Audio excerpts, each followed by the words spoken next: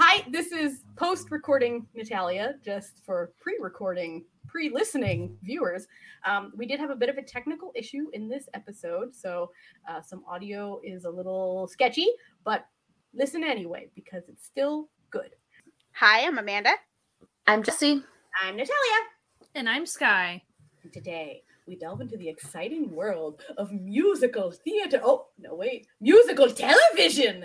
That's right. Netflix has produced a Korean musical for us to enjoy, for the world to enjoy. 6 episodes of sweet, sweet musical goodness called The Sound of Magic, or Anara Sumanara.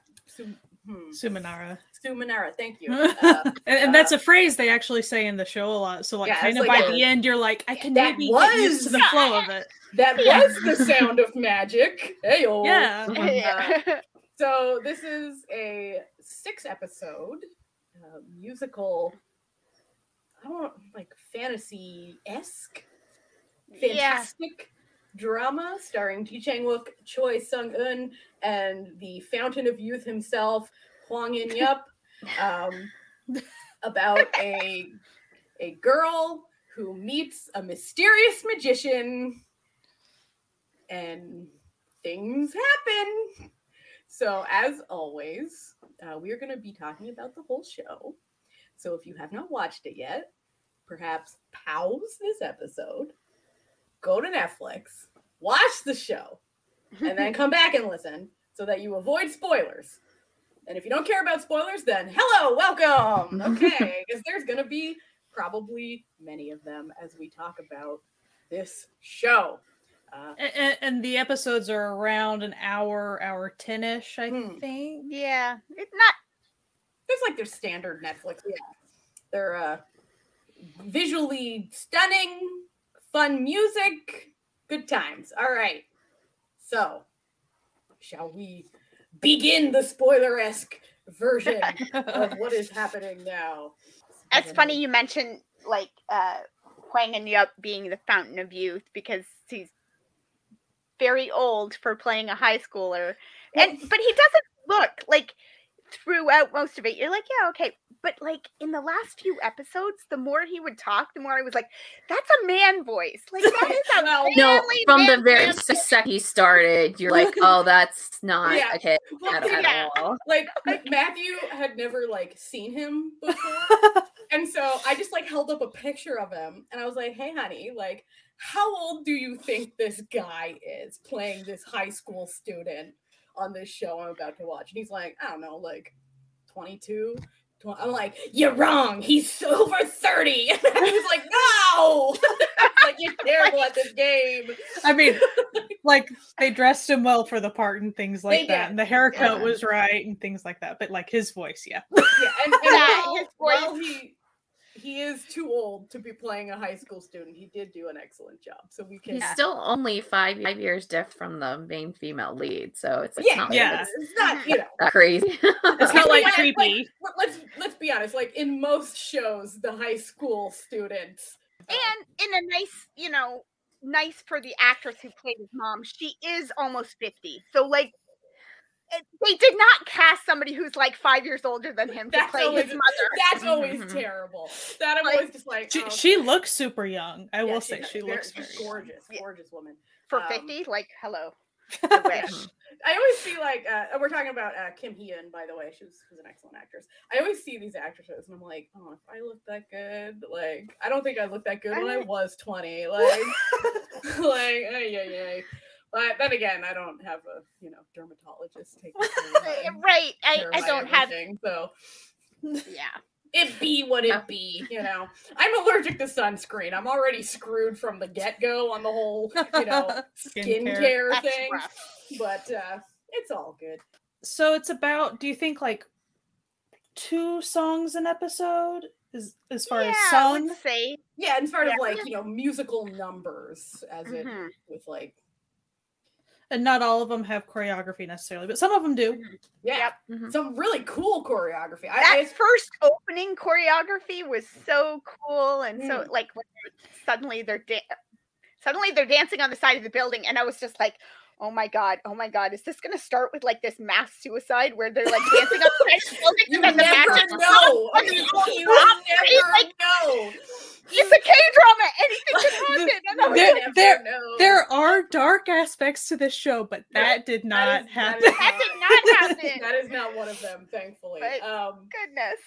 I you're just not sure. You're like, this is really cool and fun, but like, what happens when the magic turns off? Because like sometimes in musicals, like it sounds really cool and fun, but it's real not cool and fun in context of like. That's the entire story, though. Nothing is good and fun on this, and it's masked by this illusion of the magician. Yeah. And you see that in the end, the reveals. It's just always been masked by him. Yeah. I loved a lot of the depth of the story, like with that, and how it was a slow reveal. It's not like it was always the interaction between the magical aspects of the story and then the reality, and then how that you slowly did kind of learn more about. Really kind of it never was even to me like they didn't lay it out on a plate. No. Like you really had to be paying attention and things like that. And I appreciated that. It did take. I like it when shows leave it up to the viewer to understand interactions between things. Spoon feed, like, and definitely, and I think musicals are often good with that too, because you do.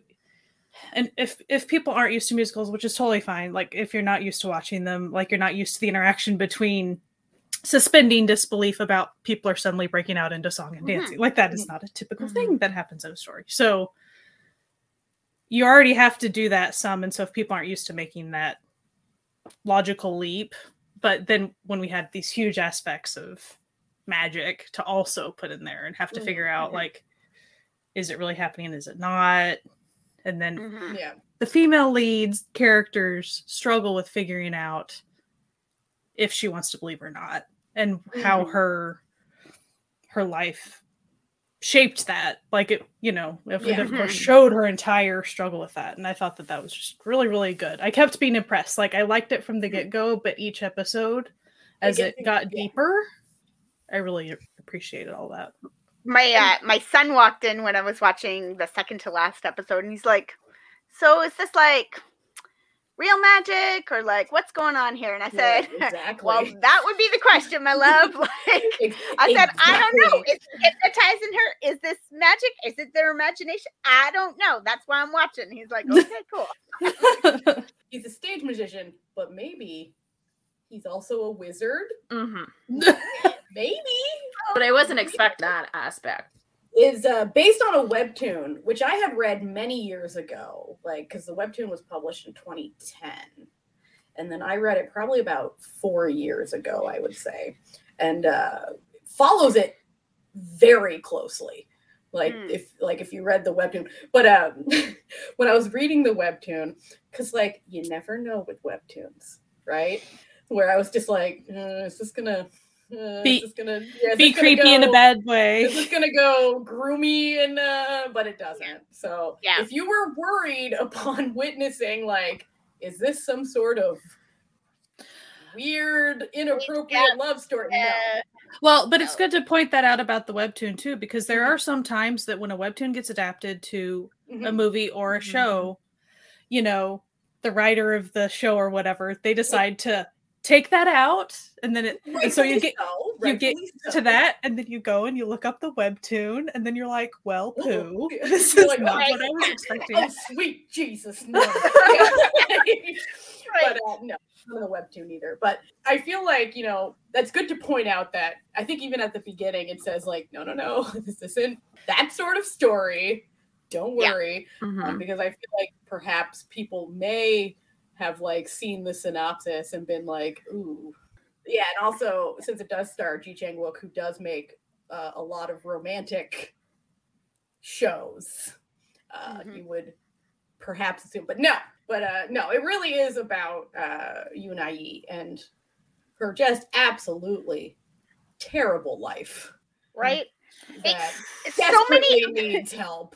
I kept thinking almost every episode, I had a moment where I kept thinking of, the movie Chitty Chitty Bang Bang, where, you know, magical car and everything. And then there's this scene where they wind up in a country where children are illegal and they find this like cavern full of dirty, hungry children. And the dad is looking around and he's like, I don't know what to do, so I'm going to sing him a lullaby. And it's nice, and it's beautiful and everything. And then the lady who's there is like, that's nice. These kids need food in a revolution. And it, like, this drama feels like that to some extent, because it's like, the magician keeps like doing something wonderful and like smiling at her, like, didn't I fix everything? And she's like, pay my rent.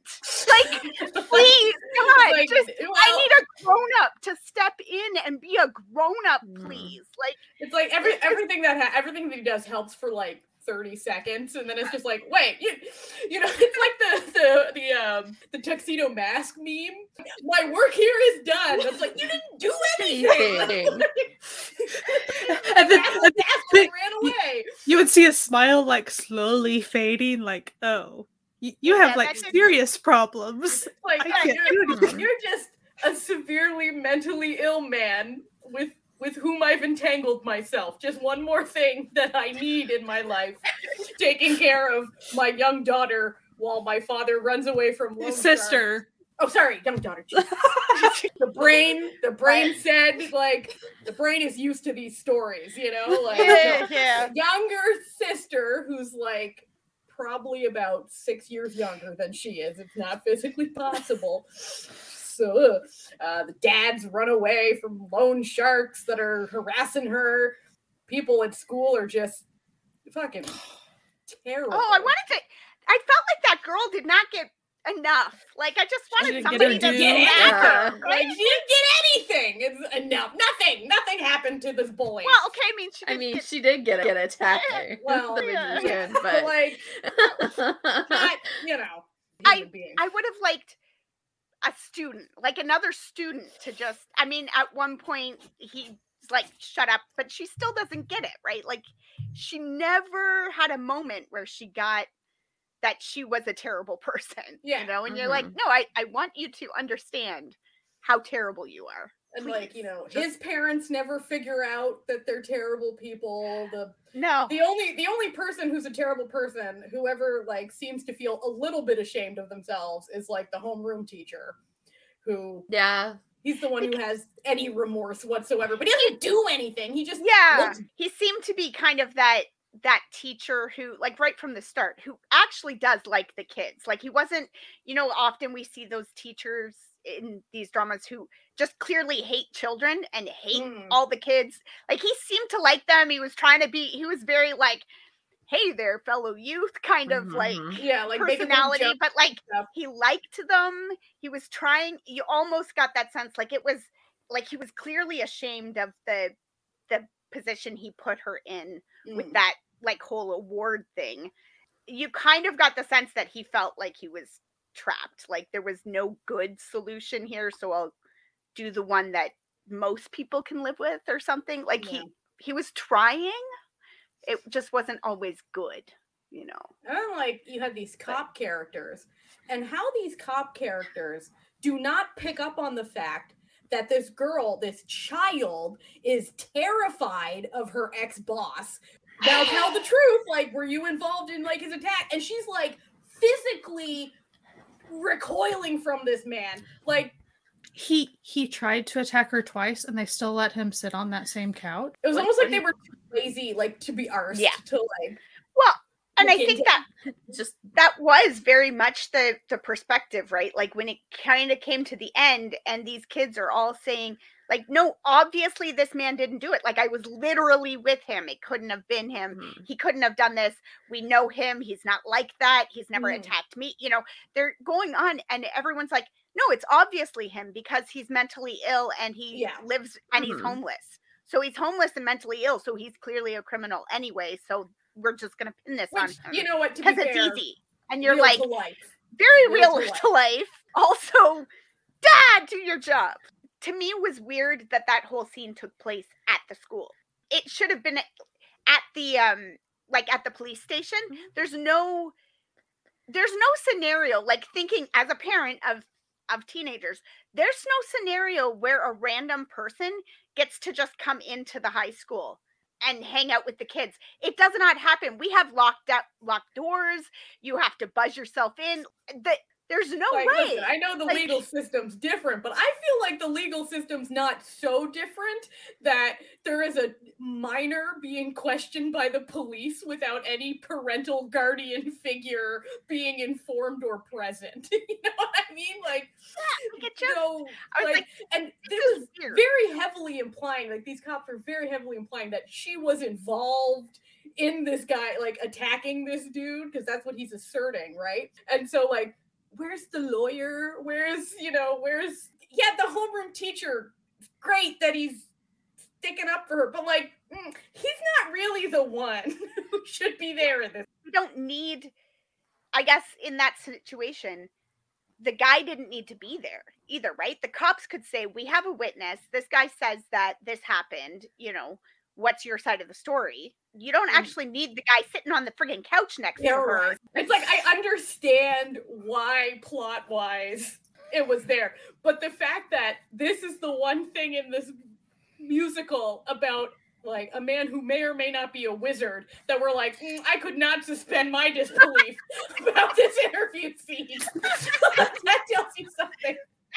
About the interview scene, like, I don't know, like, yeah, the magical butterfly turning on the CCTV, sure, like, he just disappears, like, sure, yeah, okay, he's actually a wizard, yeah, what, I can believe that, but these cops are a little too incompetent, like, like, even for cops. You know what? There was one other thing for me that I struggled with throughout, was how often she left her little sister at home alone, like, just sort of randomly. Like, I get it when she's working and stuff, but the older sister in me was like, that doesn't ring true to me, because I feel like she would have, like, on the Saturday when she's just going to hang out at the amusement park, she would have dragged that kid with her, especially when you know that there's, like, criminals who are, like, attacking your house often, like, showing up and stuff. Like, I was like, well, she had her friends at one time, so maybe just she's sending the sister. I think they were implying that, like, he was at that friend's a lot. Like, I feel like she tried to get her sister out of the house as much as possible. The chicken, though, the chicken was cute. That the little sister had a chicken, like, adorable, and for me, the parrot was kind of a fun character. A very minor thing, not just kind of a side prop essentially for a lot of it, but would kind of, since it would say things like the boss, your boss is a bastard, things like that, and so it was like, oh, where did the boss go, things like that. So I mean, so there were some hints and stuff, so I liked the use of the parrot, and it was fun that the magician character had some, a pet, a companion to talk to and things, and it was obvious that he was very affectionate to it. So whenever the parrot got injured and things like that was actually really hard for me, because I wasn't ready for it. And it was really heartbreaking, because like the parrot, you can tell, was sort of this man's last thread on reality, because it was the only thing in his life that he considered like family. And then this fucking bitch just strolls on in. It's like the only moment, like, for that character where she actually has a moment where she looks horrified when she realizes she was pretty nasty to that parrot, but when she realizes that the cage has fallen over and her initial look is just like, that's not what I meant to do. Like, it was obvious it wasn't intentional. Yeah, she may have not liked the parrot, but I don't think she meant to murder the parrot. So yes, there is a parrot death, but it's off screen. You don't see it, so it's. But the parrot. See, parrots kind of freak me out, but I like them in concept, but like in person. I used to think I wanted a parrot so badly. My bedroom was like parrot themed. I had curtains and stuff. I desperately, someday I'm gonna have a parrot. And then I got to a place where I actually like met a parrot and stuff, and it was like, no, I don't want that to touch me. Yeah, like I was like, oh, they're so beautiful. Oh, they're so lovely. And then I was in a pet store, and like the pet store had like a free roaming parrot, and I was like, that's a fucking dinosaur. I don't know. Like, and I've had to me, they're so smart. Like, wow. Yeah. It freaked me out a little. So her life sucks. Very much. And then you're presented with who you think is living the diametric opposite perfect life. The top guy in school. He's got a hot stay-at-home mom. He's got a judge dad who's everyone is like, ooh, he's the best. Like, he gets top marks except in math. Everything, he's handsome. Everything is great for him. Everything is not great for him. No. He is one step away from losing his mind. What I find sort of interesting is that the character of Yu-Ai, who is the main character, is sort of the bridge between like real and non Il Dung, because real is who Na Il Dung is going to become if nothing happens. The homeless man who is severely mentally ill that everyone thinks is just absolutely crazy, because he was him. Like, you find out later in the series that Real was the character of the perfect at school, trying to please his parents, trying to do everything right. And it literally drove him insane. And then, you get illusions of this with Na Il Dung, where he's constantly, scratching at his neck so hard that he has just, horrible dermatitis that just won't go away. And, he's just teetering on the mental edge at every step. And then his parents doing the literal negatives to improve his mental state. Because in this universe, all parents are terrible. Just awful humans. Pretty much all adults. Like, it's just like it was very stressful for me. Like, while I really enjoyed the parts I enjoyed, the story itself is not a story I would normally watch, right? Like, I don't like child danger. I don't like terrible parents and high school student stories. Like, I don't want to watch the high school stories that are rough, right? Like, that's not generally what I'm into. Sky Castle isn't your jam. No, it's not your right? vibe. Like, I started Green Mothers Club because I was like, oh, okay, cool. And then I was like, oh no, this is Sky Castle, but with like toddlers. Like, I'm out. Like, not the Mothers Club you were looking for. Yeah. I wanted that other Mothers Club. Like, I want like, Terrius again. I don't want that. Right? Yeah. I was like, no, this is not. Nope, I'm out.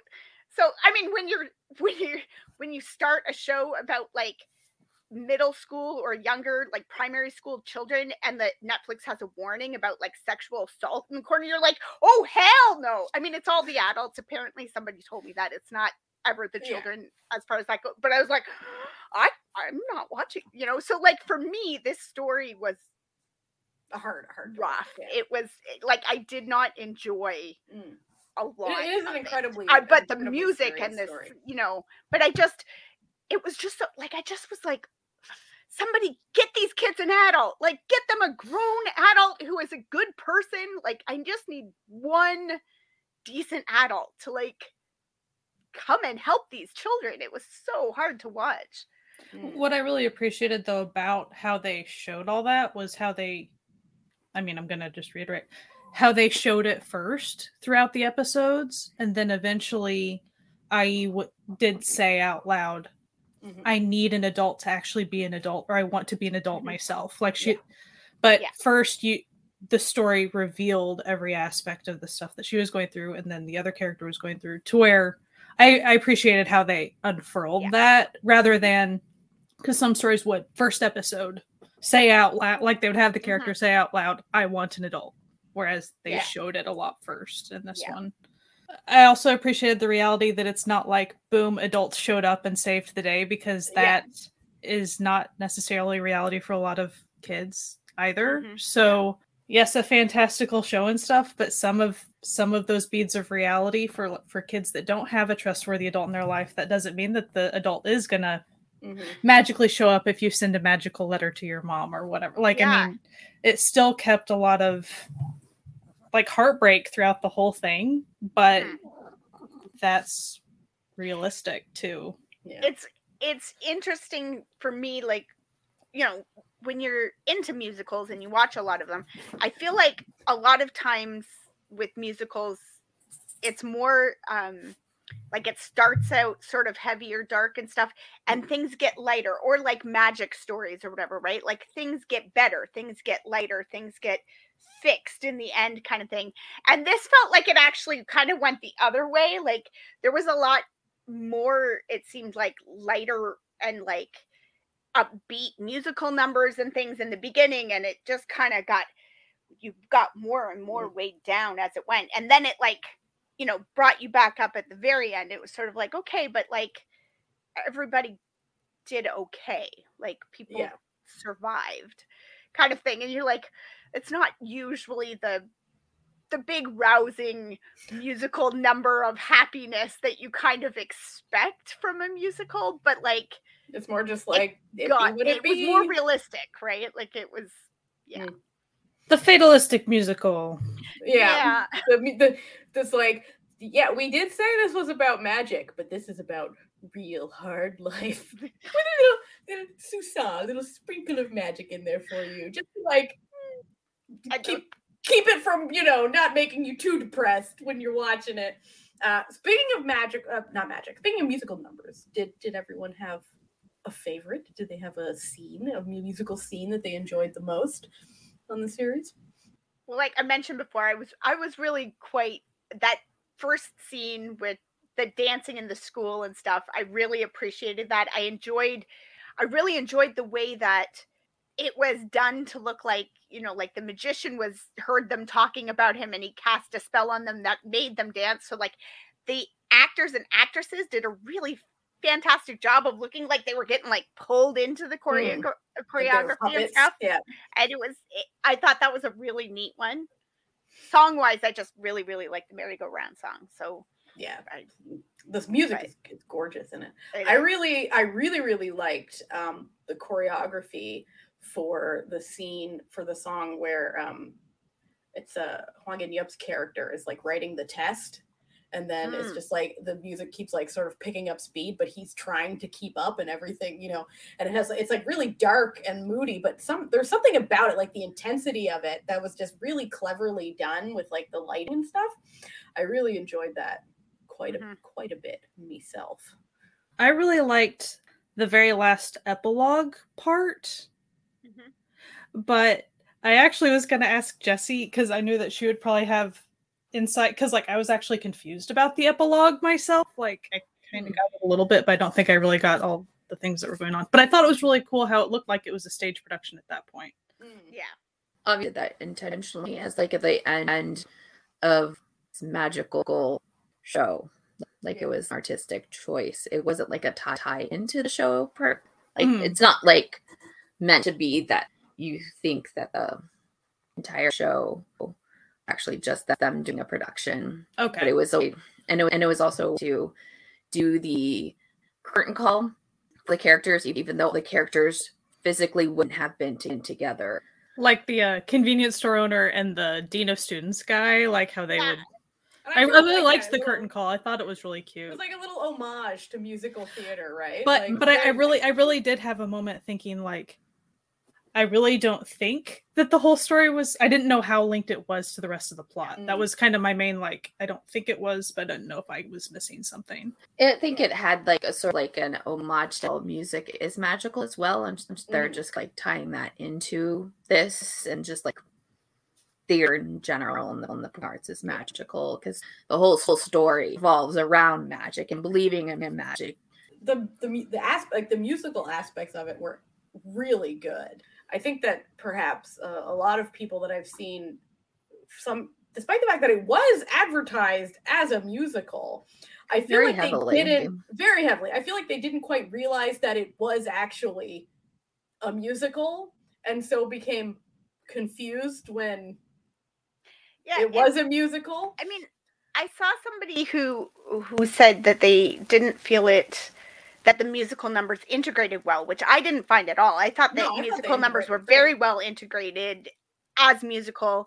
I think that probably where they were at is probably more actually where I was kind of at, where for me, the story was a little darker than where I wanted it to be. So like it was hard to like mesh the musical aspect of it with the gritty realness of the story.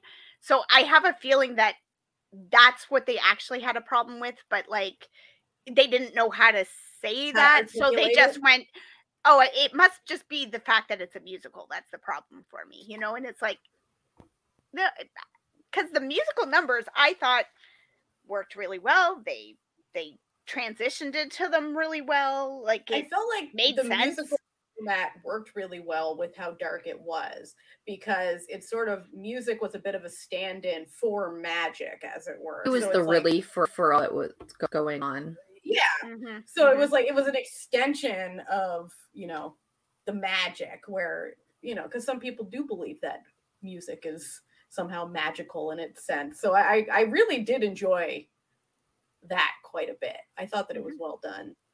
For somebody who has watched, you know, like if you've watched a lot of musicals, if you've enjoyed like, you know, the golden age of Hollywood and all that kind of stuff, like it worked. It was exactly, you know, it was very like, what's that one? The Music Man. Like it, you know, you've got that weirdo who, and high school students, like, you know, like there's a whole thing going on. I'm like, yeah, no, it made sense to me at all. It might have been a little much if like the sort of gangsters had suddenly burst into song or something, but like they didn't. Oh, you could have done a good, like, you know, Sharks versus Jets snap as they come into scene. I would have been okay with that. And also there are dark musicals. I mean, Les Mis, Phantom of the Opera. I mean, some of the major ones. Oh, Phantom of the Opera is incredible. Sorry. I went with my mom. It was delightful. Oh, what was what's that one? Shanghai or Miss Saigon? Yeah, Miss Saigon, that one. Oh my God. I had no idea. Well, I mean, kind of knew what it was about, but like we went to see it and my boyfriend and I at the time walked out of the theater and we were just like, oh my God, I want to die. You weren't prepared for that type of a date? Yeah. No. You're like, I'm here to have a good time. There's I mean, it was good, but it was like musical, shall we say. Yeah, exactly. That's true. Yeah. There's a variety, and I think sometimes people don't get that either, right? I also think that, I mean, these days, especially people who are like into drama watchings, but like they'll just hop into something because they like a certain actor, which you can have whatever motivations for watching something. But like I said about Tomorrow, you know, on what our Tomorrow episode stuff, like you should still pay attention to what the show is going to bring to the table in case it's not for you, because there are actual, like even this show, like I'm not saying there are a bazillion trigger warnings, but it's possible that some people either just can't handle the darkness, or like if you are in a difficult place in your life, you might not be able to handle it right now, and that's fine. Like I can imagine. But just because it's a musical or just because Ji Chang-wook is in it doesn't mean it's just go or make, you know now, it's a musical.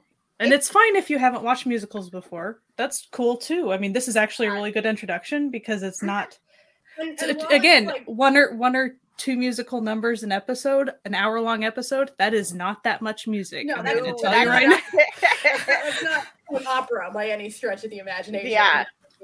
And you know, even though it doesn't get like gory or explicit or anything, like I could easily see, like if you weren't prepared for the tone of this, like for example, the scene with the convenience store owner, like if you had been assaulted, like that could be incredibly damaging if you like aware, because it's not like, it's not explicit, but it is scary, awful. Episode 3, I sort of went, I am really not overall enjoying this, and if we weren't doing this episode, I probably would have stopped watching it at that point. Like I just would have been like, I enjoyed the musical numbers, I enjoyed the parts I enjoyed, but the overall enjoyment was not outweighing the it just wasn't. It's not like your because it's not my story, right? Like it's not my kind of vibe, which is fair.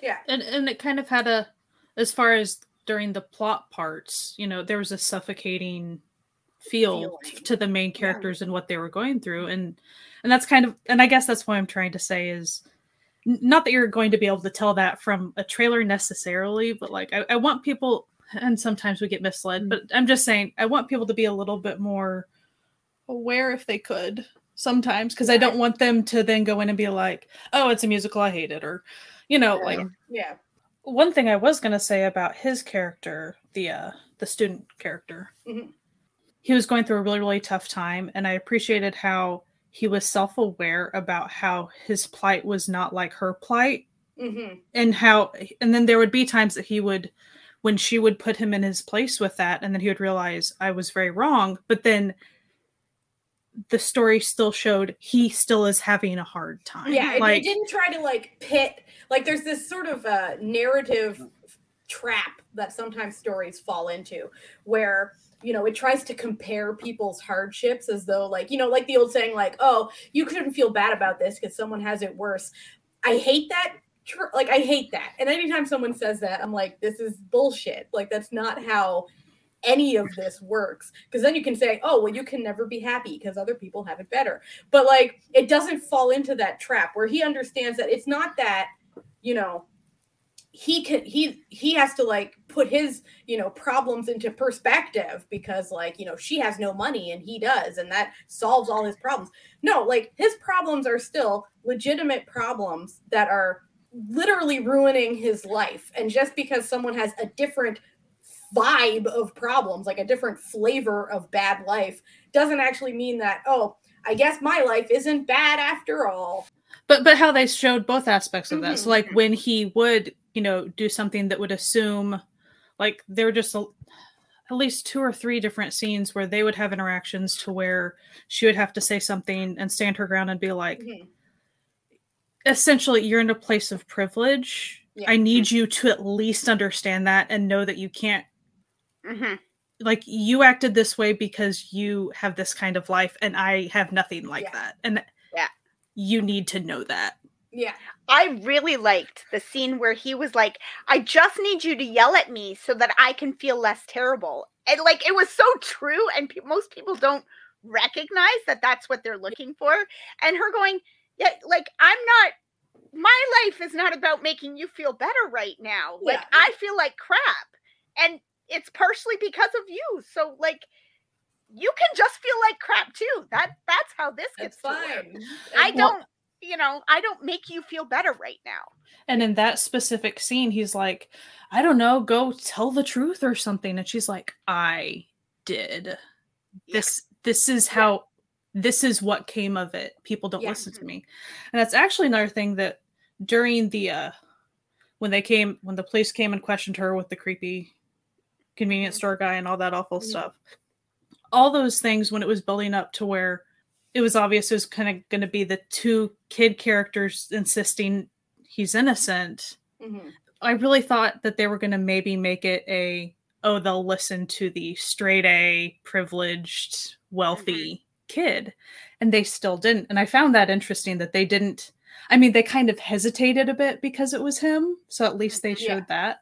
But I remember thinking, oh, he's in on it. That's actually going to change things, because of the way they view his character and all these things. And then when his parents showed up and you knew, oh, no, they're not. Like, no, and I thought that was interesting too. Like that, the perspective almost, because if his parents were even slightly different people, they were in a position to say like, no, obviously this, like, let's obey the law. Like his dad's literally, like a lawyer, like, hello. But their perspective was more like, no, this guy has actually taken our son down a pathway. It would be good for us if he was gone. So we'll just like let things take their course. And then, and then refuse to admit that their son was wrong in what he did and be like, oh, she must have like conned him into like giving her money. And it's like, no, she never asked for any of this. And y'all are just terrible people doing terrible things. What Sky was saying earlier about how he would, have those moments where he sort of saw that, his privilege and things like that we got the flip side too, where she, you know, she was stuck in how bad her life was, and it was bad, and she recognized his privilege. But then in the last couple episodes, we also got moments where you saw that she saw how bad he had things too. Like that he had things bad in a different way than she did, but that it was bad. It wasn't, you know, it wasn't just pretend bad. Like, I also appreciated there are so many high school, college dramas and things where narratively you would have two characters like this, and it'd be like, I recognize that you both are going through a rough time, but let's fix each other. And then narratively it kind of no, we didn't play that game. No. We didn't do any of that. And I really appreciated that. And we also didn't lean too heavily on their little romance either. Like, it was small, it was sweet, but it wasn't even the main thing that would happen between those two characters either. There was so much more going on. I really appreciated all that because it felt age appropriate for those characters and the things that definitely she was going through. Like, I really liked the show. I did too. I thought it was well done. One of the things that I thought was really interesting too, character-wise, that was a lot more subtle than I maybe realized, or I don't know how to word it, but I was early on in the series, before we even got all the details of the magician's background and what his high school experience had been, I was already, you know, when you're sort of wondering how real is this magic and stuff, I was already starting to think, is this magician that high school student, and he's somehow like, you know, time traveled or something? Because that would have been a pretty good twist. Right? I'm gonna be honest. The character was telling me already that like they had something in common, and it was weird to me. I had that thought too, but I'm like, but they don't, like, they really didn't try to match their appearance at all. It's not even a little bit. You're right. I was like, even just, you know, it's obvious that a big part of the actor that plays the high school student, you know, his cat eye, like the shape of his eyes is like one of his appealing things. So I was like, they don't look anything alike though. Like, that's the thing I kept telling myself. I'm like, I'm gonna let that theory go. Like, there was one cast member that I knew for a fact was in the show. When we saw not on the main leads, I knew very quickly that he would be playing Ji-Chang Wook's herself. Like, I don't even know if this is the first time he's played Ji-Chang Wook. That actually, it made me wonder that. I was like, did that happen in like Suspicious Partner or Healer? I was like, I don't remember. How many times? How many times has he played? And if you're curious, that's right. We got some pre-military Nam Da-rum in the house. And he's always fun. He did such a good job. He always does such a good job. He always does such a good job. He's so good. But I always love looking at his like filmography because most of it, as you're scrolling, it just says name and then in brackets younger. Name young. Name he's like the child version. The opposite of like the Kim Hae-suk, where it's all so and so's mom, so and so's mom, so and so's mom. It's like so and so young, so and so young, so and so young. Doing just the absolute most. As always, because he's literally such a good actor at such a young age. It's wild. Always the way he's able to match, he'll try to match the way, you know, the older character speaks or something, like the speech patterns and it's just always so fascinating. Like, did he go through acting school like when he was a fetus? Like, how did he? Listen, he's born in 2002. And his first role was in 2009. So, like, he was starting young. You know what I mean? The parts that was, like, you know, Real's character in high school, heartbreaking. Just, because, like, you immediately see this, like, perfect guy who's, like, just trying to be, like, he's the best, he's good looking. And I was just like, oh, no.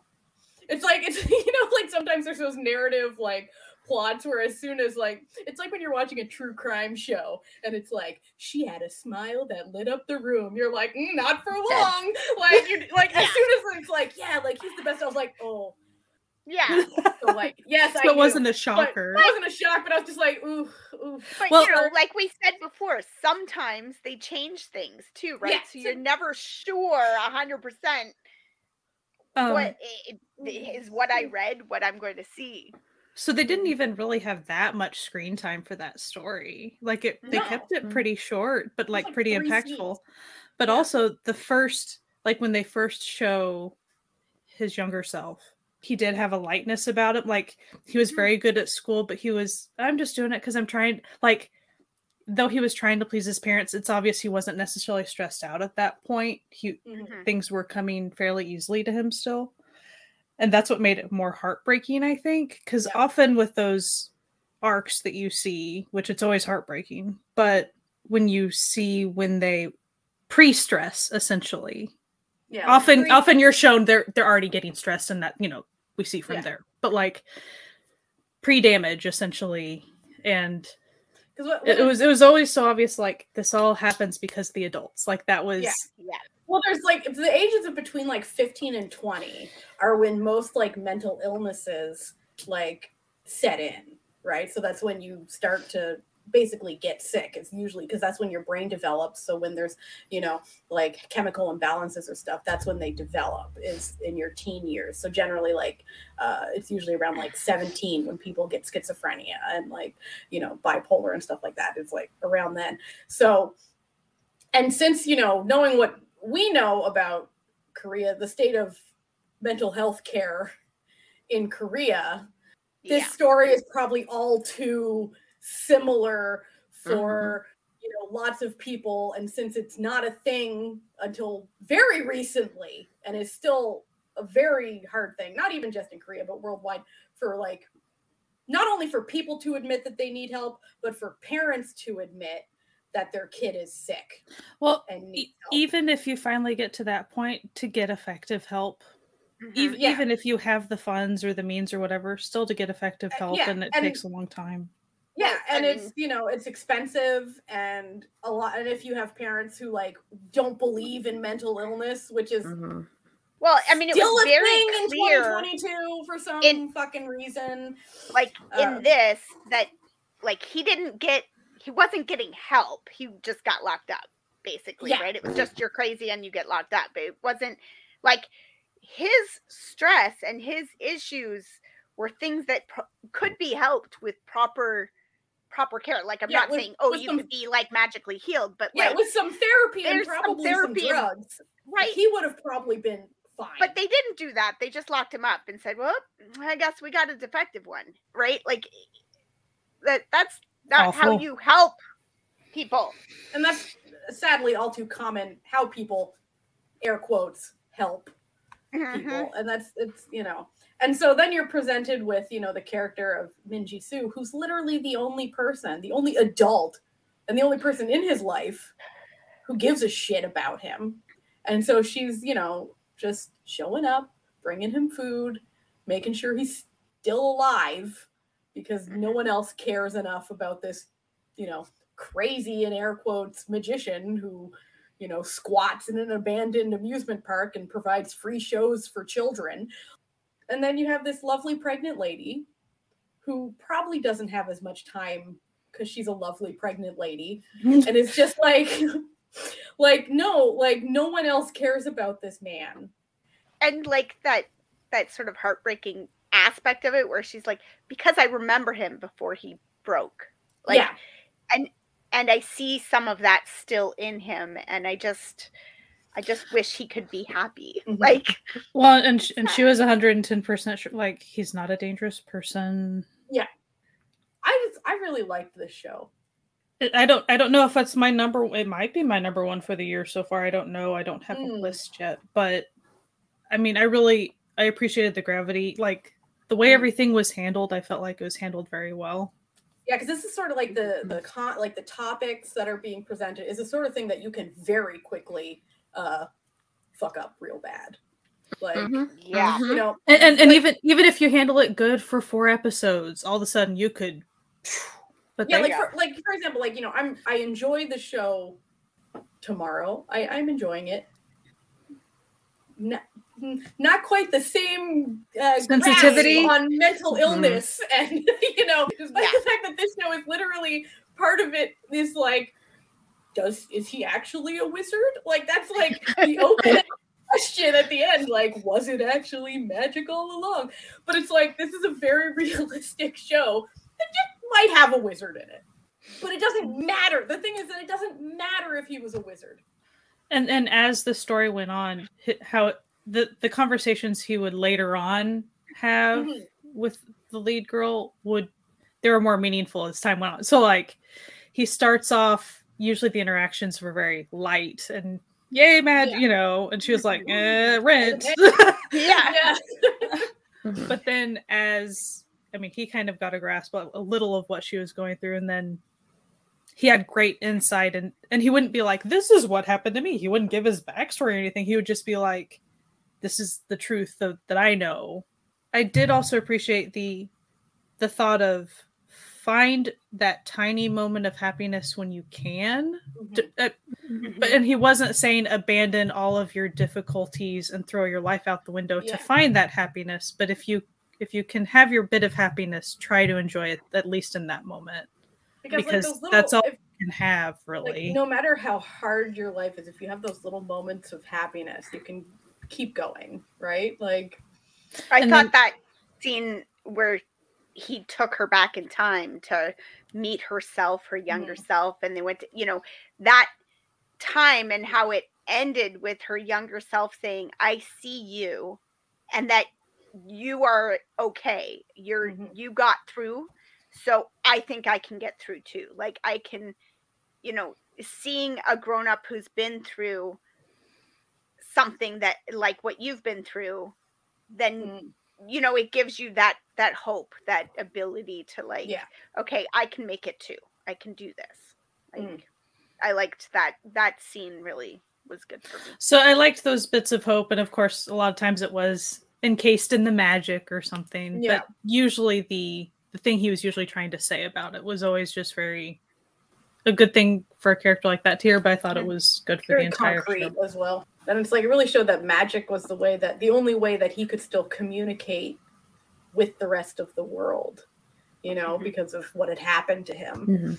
It was kind of interesting too, again, the contrast between the two high school student main characters was that her thing was seeing that and saying, okay, like that little bit of hope can get me through. And he almost had the opposite thing where it was like, no, you need to see that you can't just push through.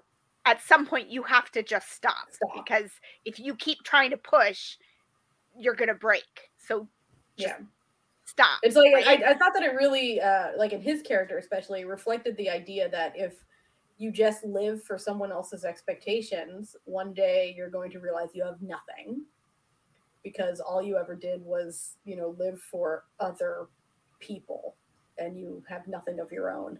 And I thought that was very well done. Like, in the scene where he's driving and then all of a sudden he's in like a field of flowers and he realizes like those two have what I am missing in my life, which is like a purpose that they have come up with on their own that touches them in a, magical, not really like air quotes, but like touches them in a human way that just doing whatever my parents expect me to do doesn't, because that just, and he's like, I don't have a dream because you haven't let me have a dream. I have your dream, which is not a healthy way to live. I did laugh when the first scene where the mom started finding all the magic paraphernalia in the house, and it was very like, magic, like it was very like, I'm watching you, like that like PSA vibe, like I found a deck of cards and a top hat. It's never too early to start talking to your children about magic. Like, I love that, like, the worst thing that this mother could possibly imagine was that her son wants to be a stage magician. Like, that's like the worst fate she can endure. She couldn't even just go, okay, cool, you have a little a little hobby on the side. Okay, cool. Stress relief. Like, no, like, it was just like literally as bad as if he were doing drugs. And you're like oh my goodness, lady.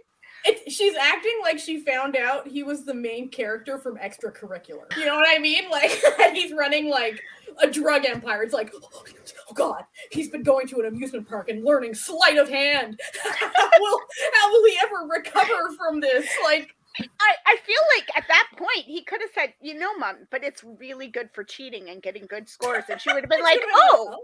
But I like that, like, it's demonstrating that these parents only care about their child as a reflection of themselves, but at the same time, it's like, okay, how bad for your political career is having a magician son gonna be? Like, if that's the one thing that, like, unrails your whole, facade, okay.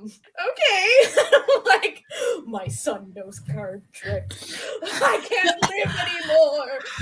Well, and then how not long after that was when the parents went to the school to where the dad tried to use the situation that Ryle was in as like an object lesson for, unless you attain becoming a lawyer and have people bowing and kissing your feet, you're worthless. Like, and you'll end up exactly like him. It's like well, wow, no. there's a lot of leaps. The irony. A lot of logical leaps that happened here. There's a lot of space in between there. It's a slide rule, not a like. The irony of the situation is that this parents' exact actions is what led to this, like, homeless magician being a homeless magician, but from some other set of parents. So it's just like, yeah, I get it. You're like a straight white man who thinks that just because you're in a position of power, that's the only worthwhile way to live. But like, this dude's living his best life. He's just doing some magic for kids. He has a best friend who's a bird. He's whimsical. He's happy. Like, he has really cool outfits. Oh pirate chic. That one, like, the suit with the flowers on the back and the, like, sort of flower lapel. And he made that all himself. He's got all sorts of skills, okay? Like, useful skills that can be transferred to other parts of his life. Like, that was some exquisite 3-dimensional embroidery on that jacket. And you think this man's homeless. You think he went and bought that? I don't think so. He constructed that himself. It shows, like, sort of the narrowness that some people can have in viewing what makes, a worthwhile life. Because I feel like a lot of people fall into a trap of the only way to have a quote unquote successful life is, job, house, picket fence, 2.5 kids, car, whatever. That's the only blueprint of a successful life. And that's not really attainable for a large amount of people, and also not desirable for a large amount of people, and also not the reality of what makes someone's life worth living. And I think a lot of that has led into, this sort of thinking has led into, you hear people be like, who don't think that people on welfare deserve food. Like that's what this leads to. This sort of way of thinking that only one way of living, getting a job and stuff, is like the right way, but it is not necessarily true. I liked sort of at the end, you mentioned the driving scene where he was driving really fast and then wound up in the field of flowers, and at the end where he says, I've realized that you can pave a path for me, but flowers don't grow on the pavement, right? Yeah, flowers grow where it's messy, and so I want flowers in my life, so I need to have some messy in my life. And like, I really liked that. And also, if you don't give people the chance to fail, people can't learn and grow. So when you see these, parental characters who need perfection at all the time, that's how you break someone, because they will never grow. They will just be stunted people. Well, I always get, just seeing, and I've learned more watching it in dramas and stuff, but the amount of hours that these students spend in school, and then the after hours schooling, and then the tutoring, and then, this character had a study booth in his bedroom. Like, insane. I always think keeping that cultural difference in mind too, because it's even more intensified. Like, it's just astounding what a typical student, especially if you're affluent and have money, what is expected out of you, and how many hours a day you are actually working on just getting ready for those tests. And it's not healthy. Like, it can't be. There you And go. I think things are awful here too. So I wasn't trying to point. No, things are shit everywhere. Let's not pretend it's just it's not. I always get struck when I see kind of in a more when it is within a show that is kind of showing a little bit more realistic view of schooling and how the things that they do have to do. It always kind of blows me away. I'm always like a little surprised by how late the kids stay up and stuff too, because like I mean even here my kids are not normal because they go to bed at like my 10-year-old goes to bed at 8 and his friends are like, what, but he needs to sleep, he's 10, he needs sleep, right? And I'll watch like dramas where these kids are going to bed at 10, 11, 12 o'clock because they have that much homework and they're 10 years old and they're doing all this homework, but they're still at school for like 8 o'clock the next morning and stuff. And you're like, that's not enough time. So any final thoughts on The Sound of Magic? Because this recording has been going on for a while. I did want to say there are already a couple of clips on the Swoon on YouTube. I haven't quite watched them yet, but they look really cute. So those are always fun to go check out. There's also a I can't remember the YouTube channel, but it's the one they do a lot of stuff with kids. They have a thing and it's book and he's doing magic with kids. So. Is that ODG? Is that the one? I think so. I think that's what it does, is. Like the review your like career with. Yeah, no, the cast of this show, wildly good cast. Like all of the acting. I mean, I'm not schooled in it, but I was just really impressed. I just really liked all the acting and stuff. Even the little sister actress. Oh, she's so good. She's so good. And not just, she cried well or what. No, like, she was good. Yeah. Also, again, I haven't studied singing, but I sure thought everyone did a heck of a job singing. Oh, she's voice is gorgeous. Yeah. All like the elements fit together. Like it wasn't like there was, there was nothing over the top, but it was still over the top in an appropriate way, if that makes sense. It makes sense. But even when the magician character, like when Ji Chae-wook was singing, and it would even be kind of a soaring type song, it did not feel pushed or like, we are going to make him go really like extra loud. I was amazed at how well he did. I'm not saying that I was expecting him to not do a good job, but I thought he did a really good job. I mean, I've seen him and stuff, and he has a nice voice. Like he's not, like whatever. He's an actor. He's great, But like when he would sing, I was like, oh, that's a lovely voice. Like I really just had. I'm sure if you're a big Ji Chang-wook fan, you've probably seen him sing before. He probably does it at fan meet. But like for me, I was just like, oh wow, like I was not expecting that sort of like there was a richness to his voice that I didn't expect. And I expected it out of Hwang In-yeop because like in True Beauty he was acted like an idol, so he did some singing for that one. But excellent show. Do we all give a little thumbs up to Sound of Magic? I highly recommend it. I really do, and I appreciate it being 6 episodes. I think it worked to its advantage. I mean, it could have been longer, but I thought it was really good. I will say, even though Netflix is having some problems at the moment, most of their own making, I really hope that we get more like musicals and more sort of like more unique storytelling methods coming, because like there's been a lot of dramas that are sort of eschewing a lot of the more traditional K-drama formats, and that have been absolutely incredible. So I hope that we get more of those. I would love to see more musicals, like not just K-drama version, but like other countries. More musicals. We love musicals. Musical theater, chef's kiss, just absolutely delightful. And you can tell any story with a little fun musical number. You know what I mean? Yeah. Never hurts. Anyway, thank you for listening to our episode on The Sound of Magic. You can listen to us wherever podcasts can be found. But if you want all of the links and everything for stuff that we talk about, you're going to have to go to certifiednunas.com, our website, where all the links will be, and for the episode, because every single episode has its own post with all that information. If you want to support this podcast, you can go to patreon.com/ Certified Nunas, and become a member of the Certified Found Family. The Found Family is our little band of supporters on the web, and we love them. We have a good time.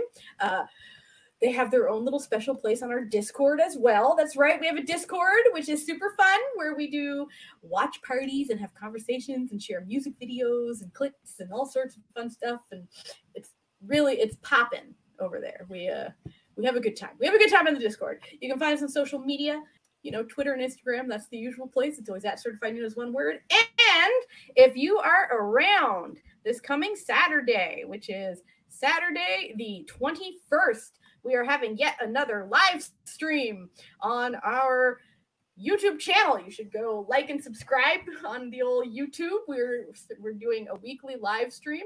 The return of Idol Manager is coming up this week. If you were at the last stream for Idol Manager, the struggle was real, but the Party Llamas, our fictional idol group, we're gonna try to get us out of the hole, that the financial hole that we found ourselves in. Anyway, Idol Manager, it's going to be super fun. That'll be at 3 p.m. Eastern Standard Time.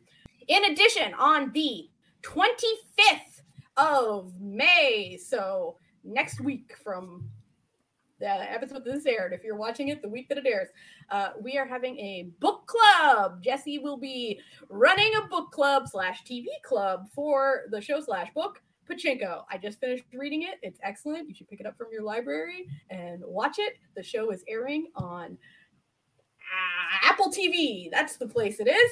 And there's going to be a lovely book club on May 25th, where we're going to talk. Half of it is going to be about the show, and half of it's going to be about the book. So if you don't have time to do both, you can do one and still have a great time.